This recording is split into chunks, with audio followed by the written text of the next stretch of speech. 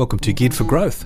This week we're chatting with Rasty, who's the founder of Get Rare Properties. And Rasty is one of the most highly educated people we've had on the podcast.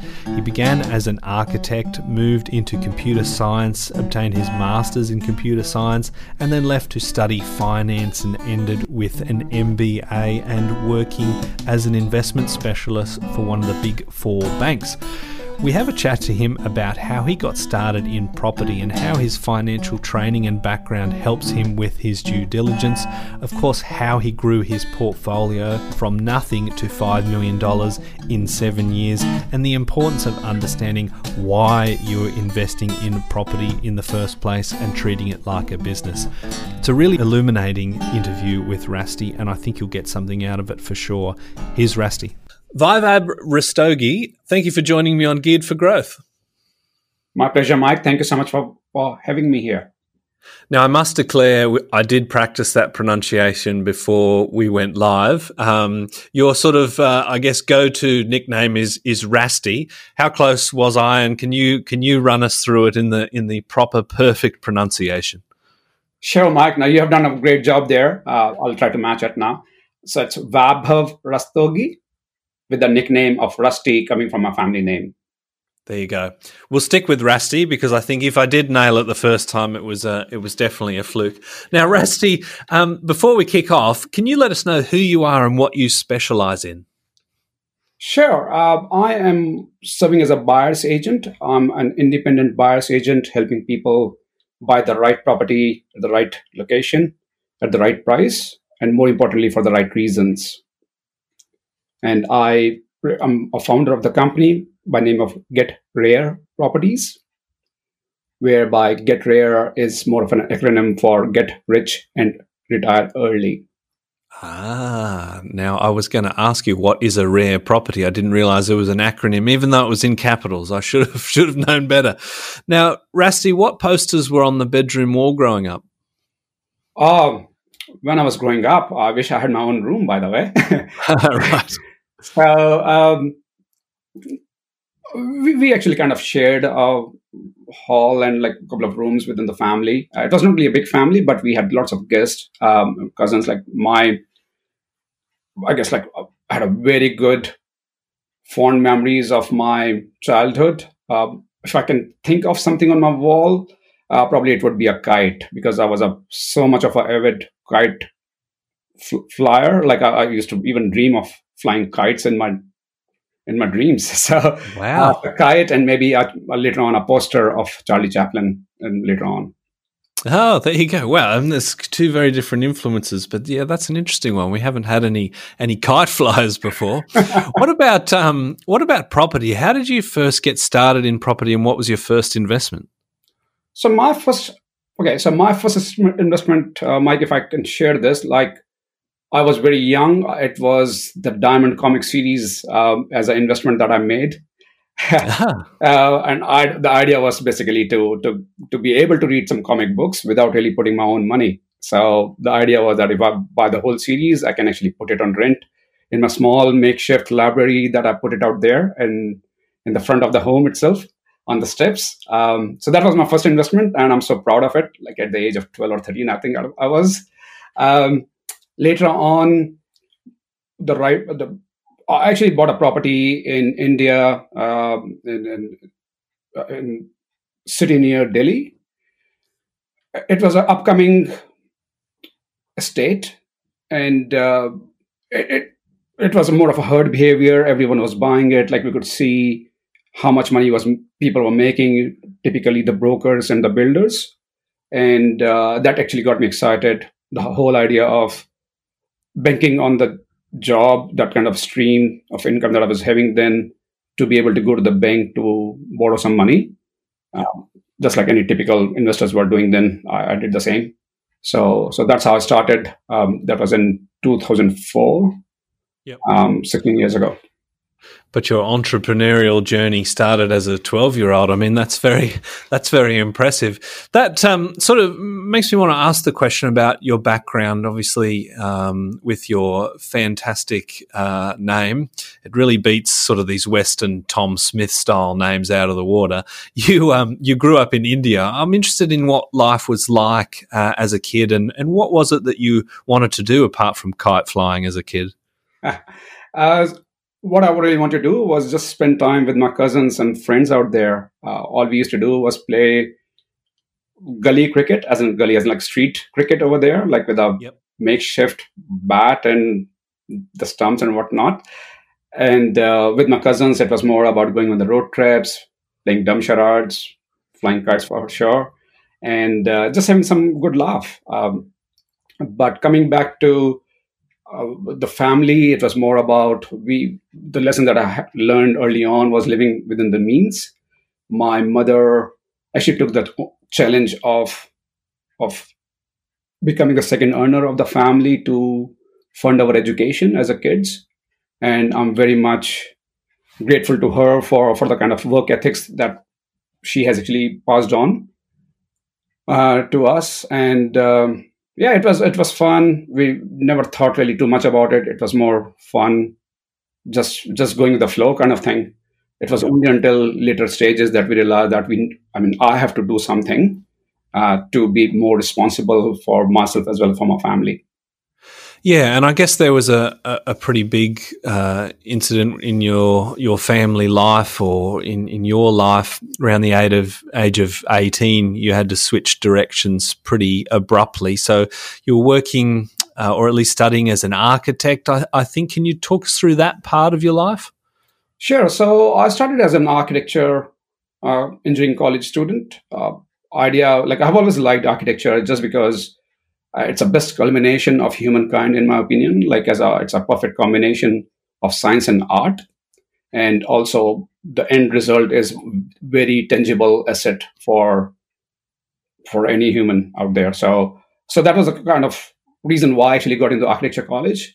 But my father passed away early on, and that actually made me think that if I have to establish myself as an architect as a career in that field, I have to probably work very hard to establish that career before I can start supporting my family financially. Because back home, it takes a while to be established, get that kind of context name out there before we can do something significant. Yep. So, sorry. Yeah, please continue. Now, all I was saying that actually made me think, what should I be doing instead for me to switch gears for growth to be able to do so. And that point of time, IT as in programming was very much in fashion. Everyone was trying to get in there. There was huge demand, and I got myself a book from library that I started reading. Started doing some coding work on my own, and without computer, I actually learned programming. So that was pretty fascinating. That point of time. You learnt programming without a computer. Yes. Right. So it's become clear that you're one of these 1% of individuals, the likes of which I think we've got our Elon Musk and that sort of thing. Because that doesn't sound like the textbook way. I mean, literally it is the textbook way, but it's not the textbook way figuratively to learn programming. And you actually got to the point where you studied a master's of computer science. So how did you go from a textbook and no computer to studying a master's of computer science? I think, Mike, the way I look at it, it comes down to the why, as in the reason why we are doing what we are doing. Mm-hmm. And because it was very clear what I really want to do and why I want to do it, then every other thing was more of finding the way to get that. So once I got the book on C and C++ later on, how to go about programming, understanding their concepts, I was actually offered a role in computer company in the same town where I was studying architecture, and that got me going over there. But once I was done with my architecture engineering college, which I continued to do, I was offered a role in the metro city in India, and then later on, I realized that if I'm able to do it just by studying on my own, how would it makes as an impact on my take of things or programming or what I was doing as a skill, how it will catapult from there if I go for a formal education. And that actually got me to do Master of Computer Science while I was in Singapore. Yeah, So, wow. so one of the job actually took me to Singapore. And from Singapore, you ended up moving to Australia in 2006, I believe. How did that come about, and what made you want to move to Australia? Sure. So I moved to Singapore in year 2000. So, and I got married in 2004. So we, as a couple, we stayed there for 2 years and a bit. And meanwhile, like we were enjoying our work life over there, uh, the climate, everything.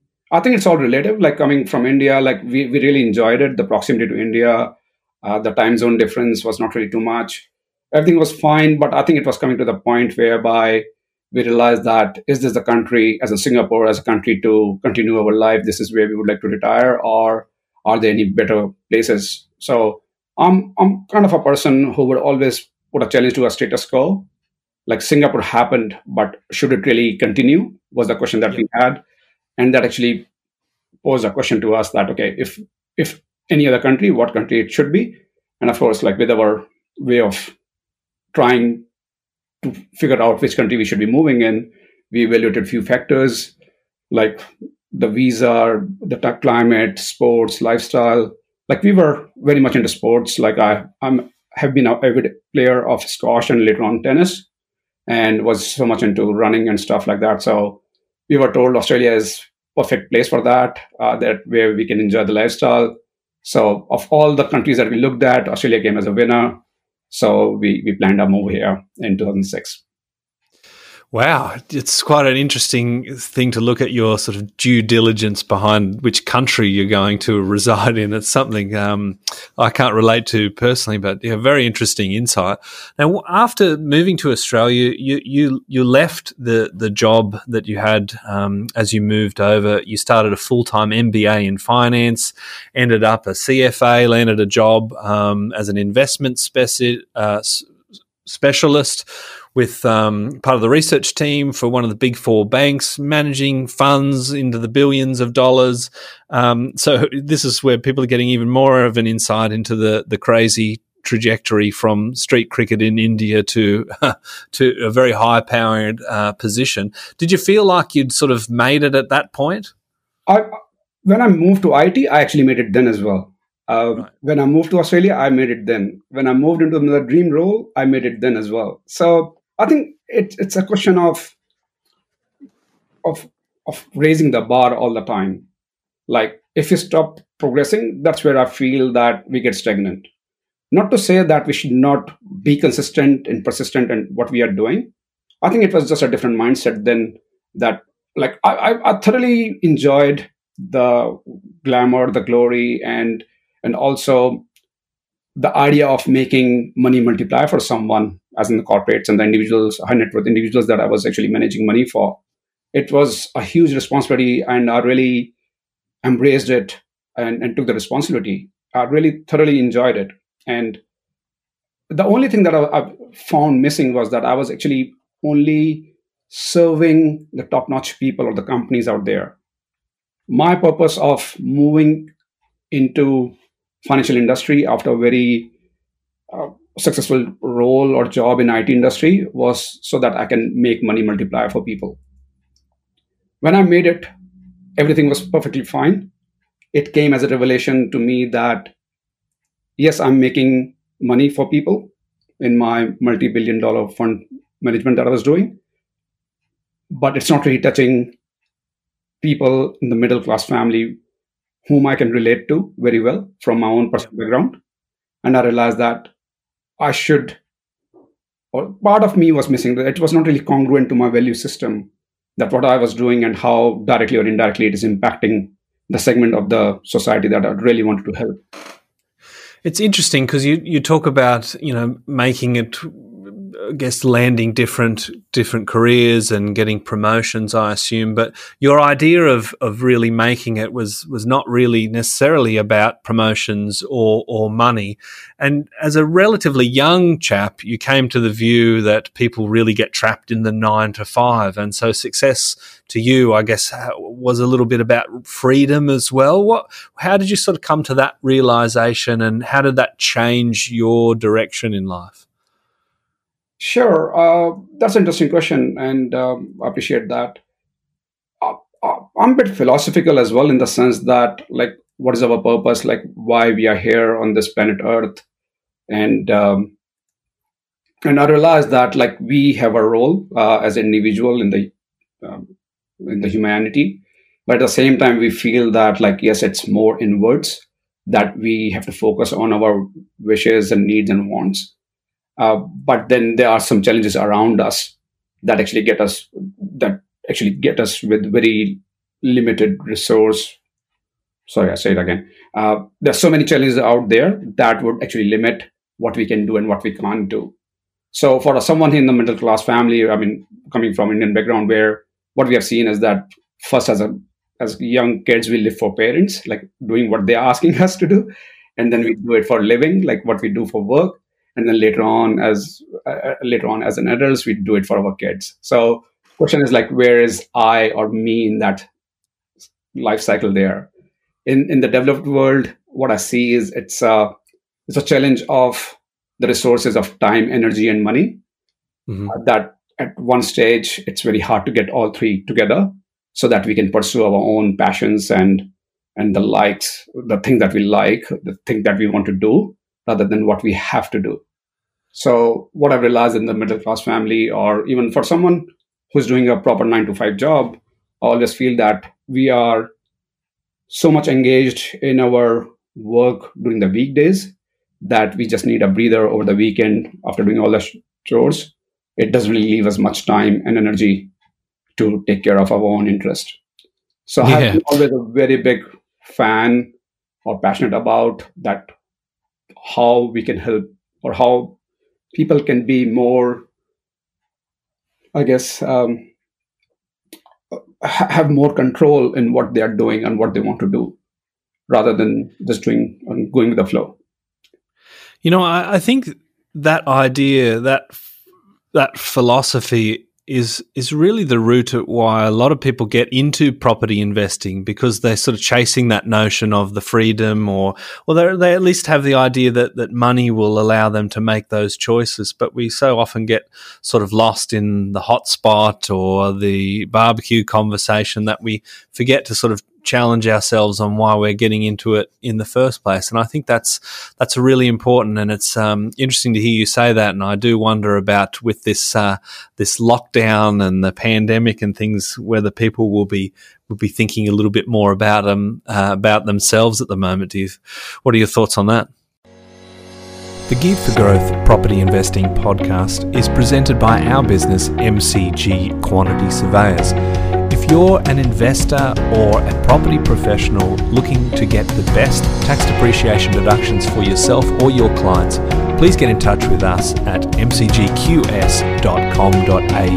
It's our mission to help as many property investors as we can to maximise their claims and maximise their property education as well. Sorry, my thoughts on the lockdown. Sorry, missed that. Whether people are going to sort of take a similar introspective view of what their life is like and what they're sort of living for. I think, the pandemic is a bit of a forced experiment. I often think about people that have a terminal illness and then they end up doing all these wonderful things in life that they probably should have done.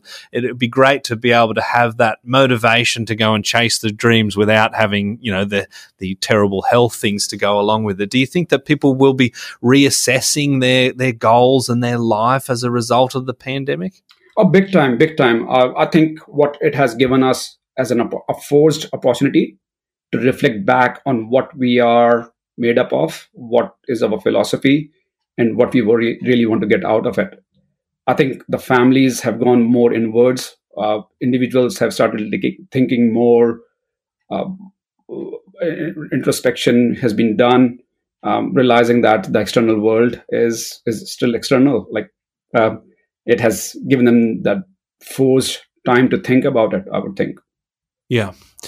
Look, I could talk philosophy with you all day, Rusty, but we should talk about property. Now, for anyone that was worried that we weren't going to, we're going to dive straight into it now with a very interesting story about your first investment in Australia. Now, it was financed essentially via about $90,000 siphoned from multiple credit cards. Now, I don't feel like this is a textbook move from someone with a background as a investment banking expert and a financial analyst, or am I just being a little bit scaredy cat? Now, look, if I look back today, I'm scared to death myself. That move. So I won't advise to anyone, and I feel that I actually went too much into it. But I guess it was all because of the strong conviction that I had and the kind of a risk buffer that I built before that, which has been the basis of me doing that. And the key thing over there is my partner Rupali was very much of the opinion that, like, not only I'm aware of what I'm doing, but she was also supportive of what I was doing. So the key thing here, what I'm trying to say is that just don't go by alone. Whatever you are doing, get the family support. It's the family who will support you no matter what. If you are going to pinch money from a number of credit cards, make sure you tell your wife about it. That's what I'm hearing. So just on that, the other point that I made was that, like, I had a lot of risk buffers built in there. So I had asset base back home, as in back India, which supported me to go for 90,000 debt on my credit card. So what I mean is that, like, if something has gone wrong or have gone pear-shaped, I wouldn't really have thought twice to get my funds from India to pay off that immediately. So I don't want to make sure that the audience get the idea that it was not just pinching money without having an exit plan there. You weren't just chucking it all on black at the casino. But what did you actually buy, and what happened? Yeah, that was actually more of a success story there, this property. So I realized that just as taking a step back, I had a job in Westpac, enjoying what I was doing. That was my dream role. And it was a question of, like, should we be really buying our own home, or should we be going for investment properties? So that was a big question that we had to answer first. But then when we looked at the huge gap between our aspiration, as in our dream home, versus what we can afford, was significant. And we realized that the only way to bridge that gap is to take action instead of talking about where the market is going. And the idea was to basically take some action there. So I started studying about it. I read lots of books, went for so many seminars, took even paid coaching around it, went for many seminars. And the thing that I realized is that we have to take action of our own finances, and investment property, which is not really limiting us to go in a local area. We can go a bit more remote. And that struck to me as a great idea, that when I'm going for investment, I'm just looking at purely as investment. So what I did was basically I went all over, went interstate as well to look for the properties, as in understand how things are. I actually ended up buying a piece of land in Newcastle then, and an architect in me designed the building, got the builder to build it, and within a year it was ready to be rented out. So we celebrated it. The equity was there because of the growth, not only in the land pricing, but also the market supported it. And I'm talking about 2011, 2012, and it was not really, market was just turning back over there then. And just because we were able to get the equity, or the growth was there, that actually supported me with the idea that we should go more into it. Yep. So of course, I paid the first thing that I did was basically paid my credit card bills, by the way. Yeah, good. They're not chasing you. You're not going to get caught by Interpol at the airport or anything. That was good timing in Newcastle. I owned a property in Newcastle about the same time and remember getting a nice little upswing there. So after that one, I presume you sort of put the credit cards away and continued on. How did your investing progress from there? It actually only went uphill from there because the risk of unknown was taken away or was significantly reduced. The proof is in the pudding. So until then, it was more about my conviction. Then we were seeing the numbers, and that was very favorable and only made me think that now, instead of waiting for the equity to be generated, I should be chasing the property which has already equity inbuilt. And what I mean by that is finding the properties which are bargains. So I started focusing on that strategy more than buying a piece of land and waiting for it to, generate that result for me. Yep. And so, what do you mean when you say the property is a bargain? Is it just a bit of circumstance that there's a property for sale under market, there's just no buyers at the moment, and eventually it will come back, or there's upside potential that other people can't see, which really should increase the value in real terms? What are we talking about, these bargains? I'm actually talking about a combination of the two, which we just mentioned. So it has to be a property which is about to take off.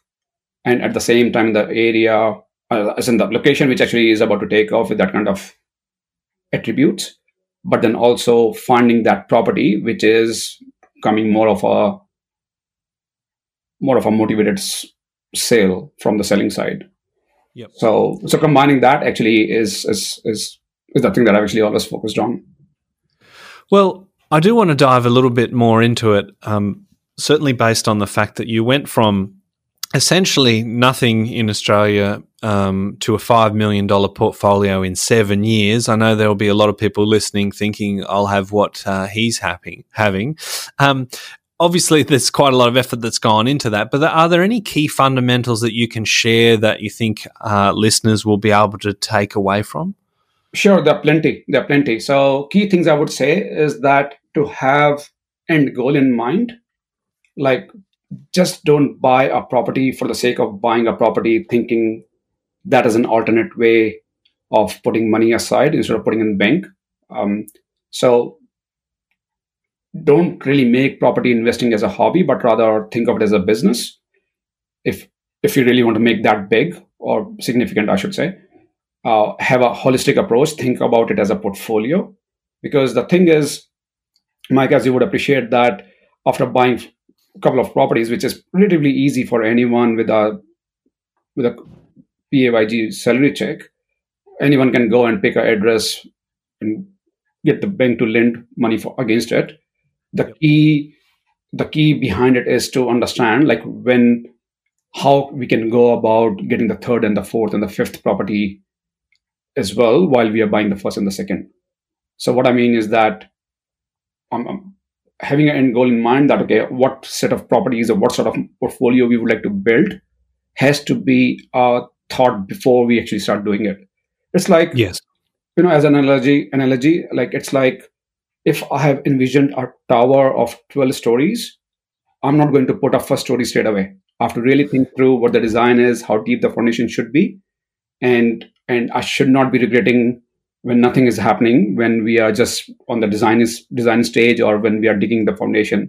Because what it means is that when we see the property next door and we see that there are already 2 stories and yet we are digging down. Yeah. So it's more about having that vision, having that kind of right team of people who can assist, and taking it more as a business approach rather than just a property approach. So following your advice there, we need to, I guess, basically figure out what is the end goal. And that, I guess, could be something like a passive income of X amount of dollars. And then from there, it's building the foundations to grow the portfolio, which I guess ties into structuring and how you're going to obtain the finance and that sort of thing. Am I on the right track with those? And what comes after that? Yeah, so exactly right. So getting the structure, getting the mindset, getting that kind of team of accountants, mortgage brokers, and then, or maybe even getting someone to buy the property as well, or because it's a very specialized role now. Like anyone can do anything, but when we have to grow, it's more about making money when we are buying the property. As we know, we make money when we buy, not really. I mean, time in the market is, of course, is the thing, but we can also time our purchase as an entry point and finding the bargains in those areas. So it has become a lot more specialized now, and it needs a lot of effort. Like if a property is on bargain, as in it's just going below its value, there's a reason why it is like that. Yeah. The challenge with the property market is it's not really very efficient. It's not like a pricing of gold stock that the whole world knows what the price today is on Yes. a daily basis. Compared to properties, like nobody knows unless it's a similar unit in the same apartment with the same attributes, with the same orientation. Then we might say, okay, if unit A has sold for this much, unit B should be this much. Yep. But we don't even know the circumstances of the buyer and the seller of the other property or the unit anyway. So even those are not really comparable from that perspective. Like the price doesn't really dictates anything out there. Price only dictates that the buyer was happy to pay that much amount of money that seller was ready to accept. Yep. And that buyer may have been in a hurry or sick of looking houses and paid a little bit of a premium or got into some sort of bidding war. So in that instance, it's not a reliable comparable. It's interesting you sort of say that and contrast that to, say, gold, where there could be millions of individual transactions on that price on that particular day. It's a different sort of thing, isn't it? Exactly right. So in financial investing industry, we talk about whether the market is efficient or not. And when it is not efficient, as in the case of property investing, we have to be very mindful of the due diligence.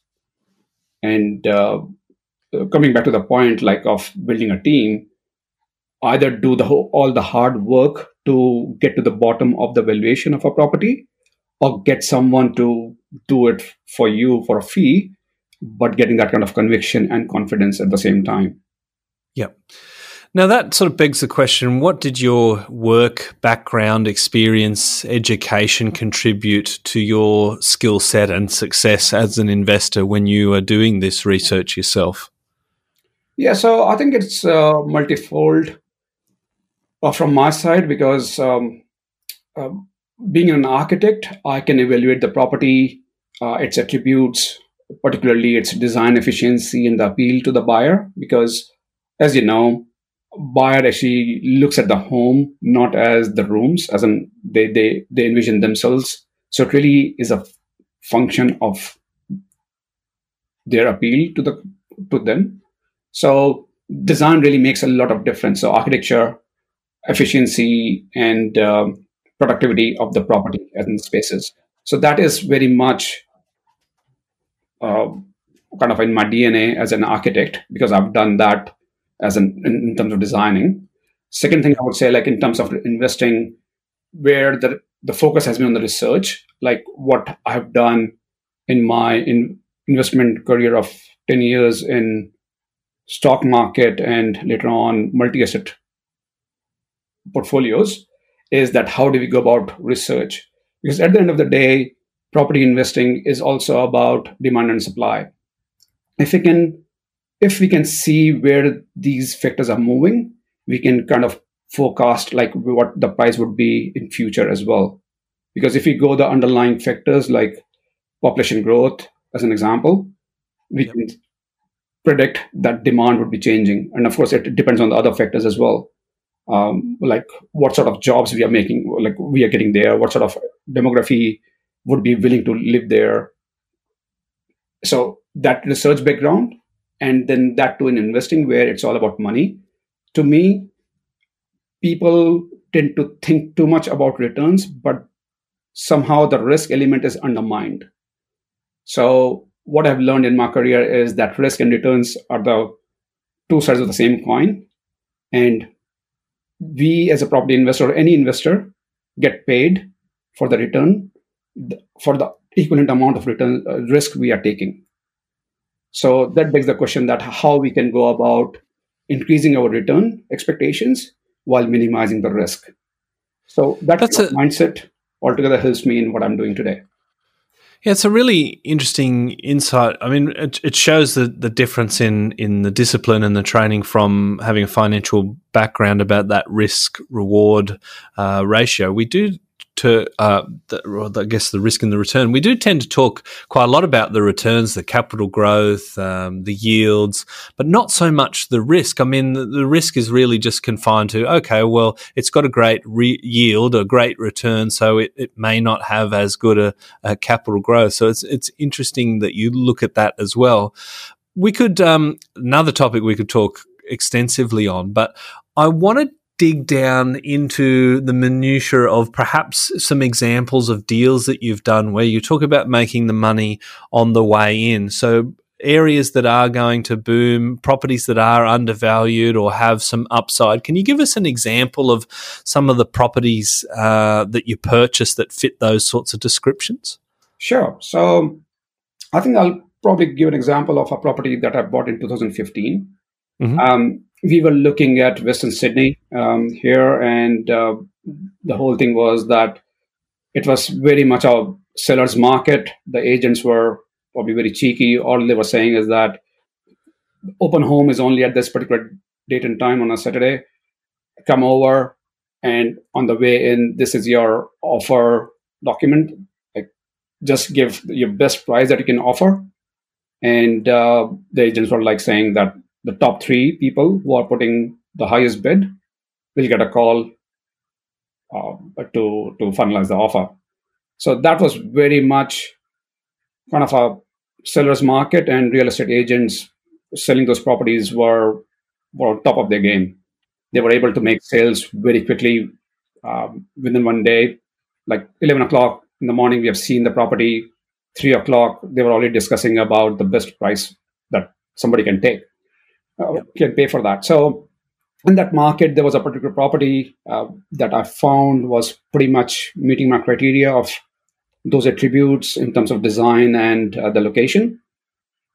The same game over there, property was listed as offers close to 359,000, and we have to play a silent auction on that one. So looking at the attributes, knowing a lot more about Bradbury Speak in my research when it was not really even in the media then, in a way that it was later on after a few months. We were able to see the potential. The reason why it was going much cheaper than what the other properties in the vicinity were going for was because it has an issue with the foundation. So it was on a sinking soil or something like that. So having an understanding what actually it takes to fix the property was first aspect. Having the team to go and visit those properties, having a more informed, or I guess, decision around that, like what pricing would actually make sense for us to buy. We actually ended up in the silent auction. I know the human psychology comes in. Typically, when we know the properties are actually going more than 7, 8, 10% of the asking price, I was thinking on the sides that, okay, if somebody's saying 360, somebody might be desperate, might say 370 or 380. My valuation was coming at about 405 or so that I was happy with, because I knew that all it needed was work of about maybe $3,000 to fix the property. Right. So, because there were a couple of cracks as well because of the foundation. Like, everyone was able to see the crack, that there's a structural change, but nobody knew as such, I would think, like people who were bidding for it, that what it would take to fix it. All it needed was basically a wedge in the foundation, which ended up costing me only $600. There you go. All right. So having that kind of knowledge, I realized that, okay, 405 would be the maximum that I would be paying. But then I went with the psychology that, okay, what other people might be thinking about it. So they might come up with 380 as an example. So I said, okay, no, I really want to beat that. So 385. But then somebody smart enough might think the same way. So 385. So maybe I should be not going for the round number. I should say 386. So then I thought, maybe someone is doing the same thing, and 386 is his offer. So I ended up winning the property. And later on, when I got to know when we were exchanging contracts and everything, and he, interestingly, as in the selling agent, told me that I won the property by $110. Wow. So what was your final bid? My final bid was $386,110. So exactly the same thinking, and he was laughing at it himself and said that this guy has to get this property. That's commitment. Wow.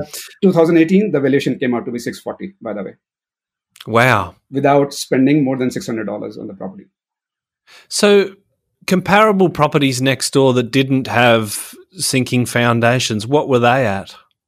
So my valuation was coming at about 420, 430 for them. Yeah, okay. So I would still not really pay all the way to the market pricing then, because I'm the one taking the risk of evaluating it wrong. What if it needs really 10, 15, 20 grand to fix it? Yeah. So, and also money is coming out of my pocket when it comes to renovation. Yes. As compared to if it's a contract price, then I'm actually leveraging all of it or most of it from the bank. So that valuation, that was a result of obviously fixing the crack, the foundations, and doing the renovation as well, and maybe a bit of time. No, so it actually literally took 3 days for someone to come in and put the wedge between the property and the column.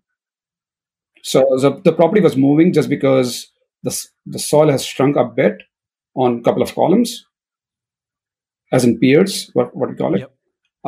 And all it needed, basically just the wedge, as in the wooden wedge, later on sealed with the concrete later on, which costed, like, the idea was basically if there's no movement, it will not, as in there was a gap between the slab and the pier.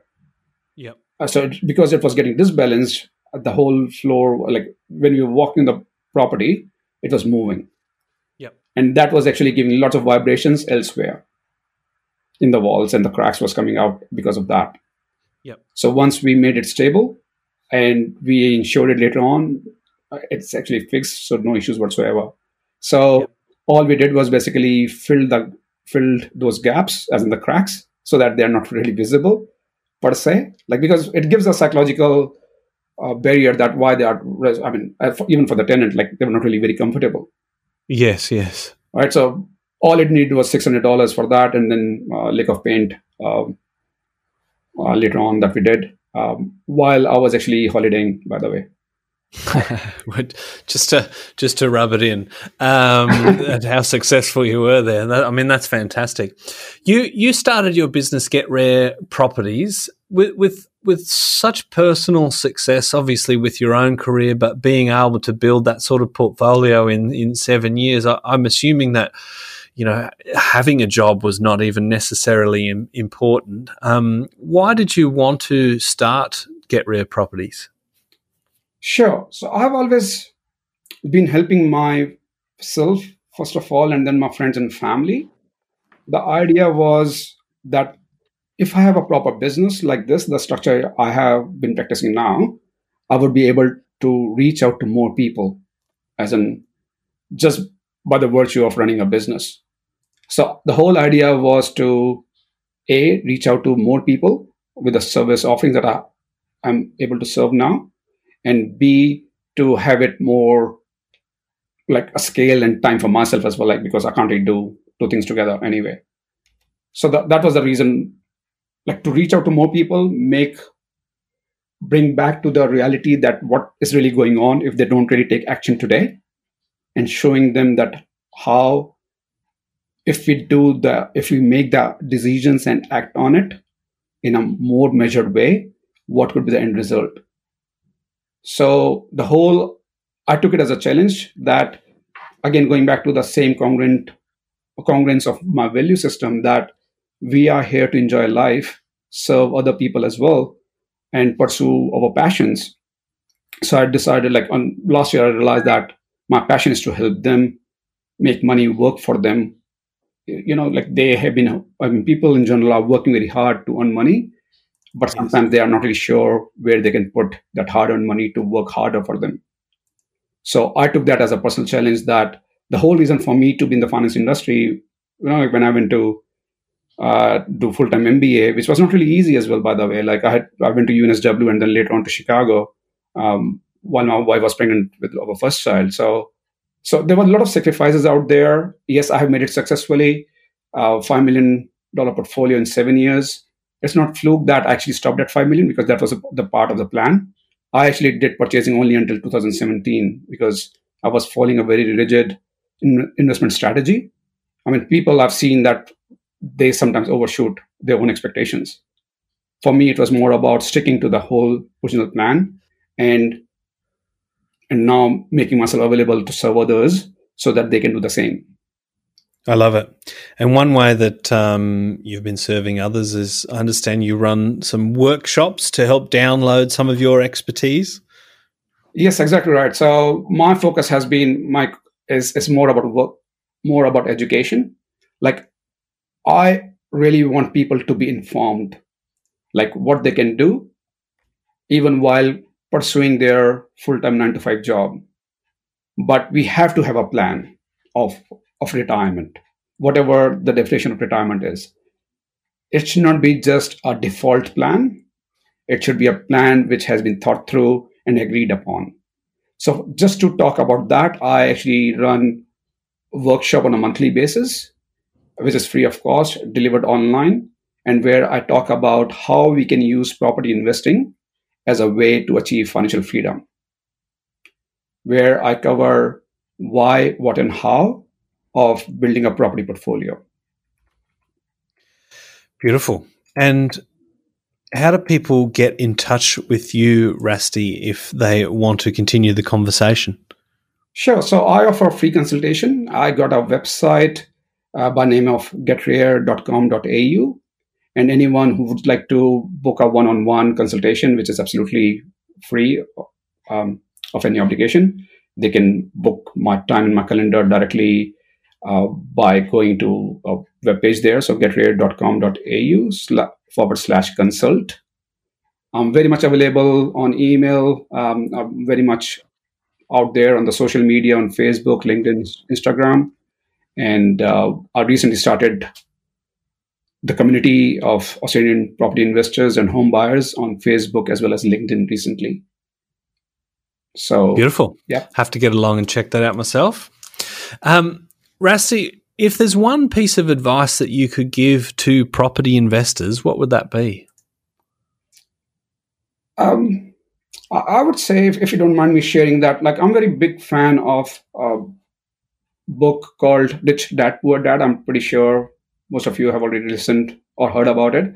So he talked about cash flow quadrants in the book, whereby the left-hand side quadrants of employee and self-employed, where we trade our time for money, how they should move to right-hand side quadrants of investors and business person.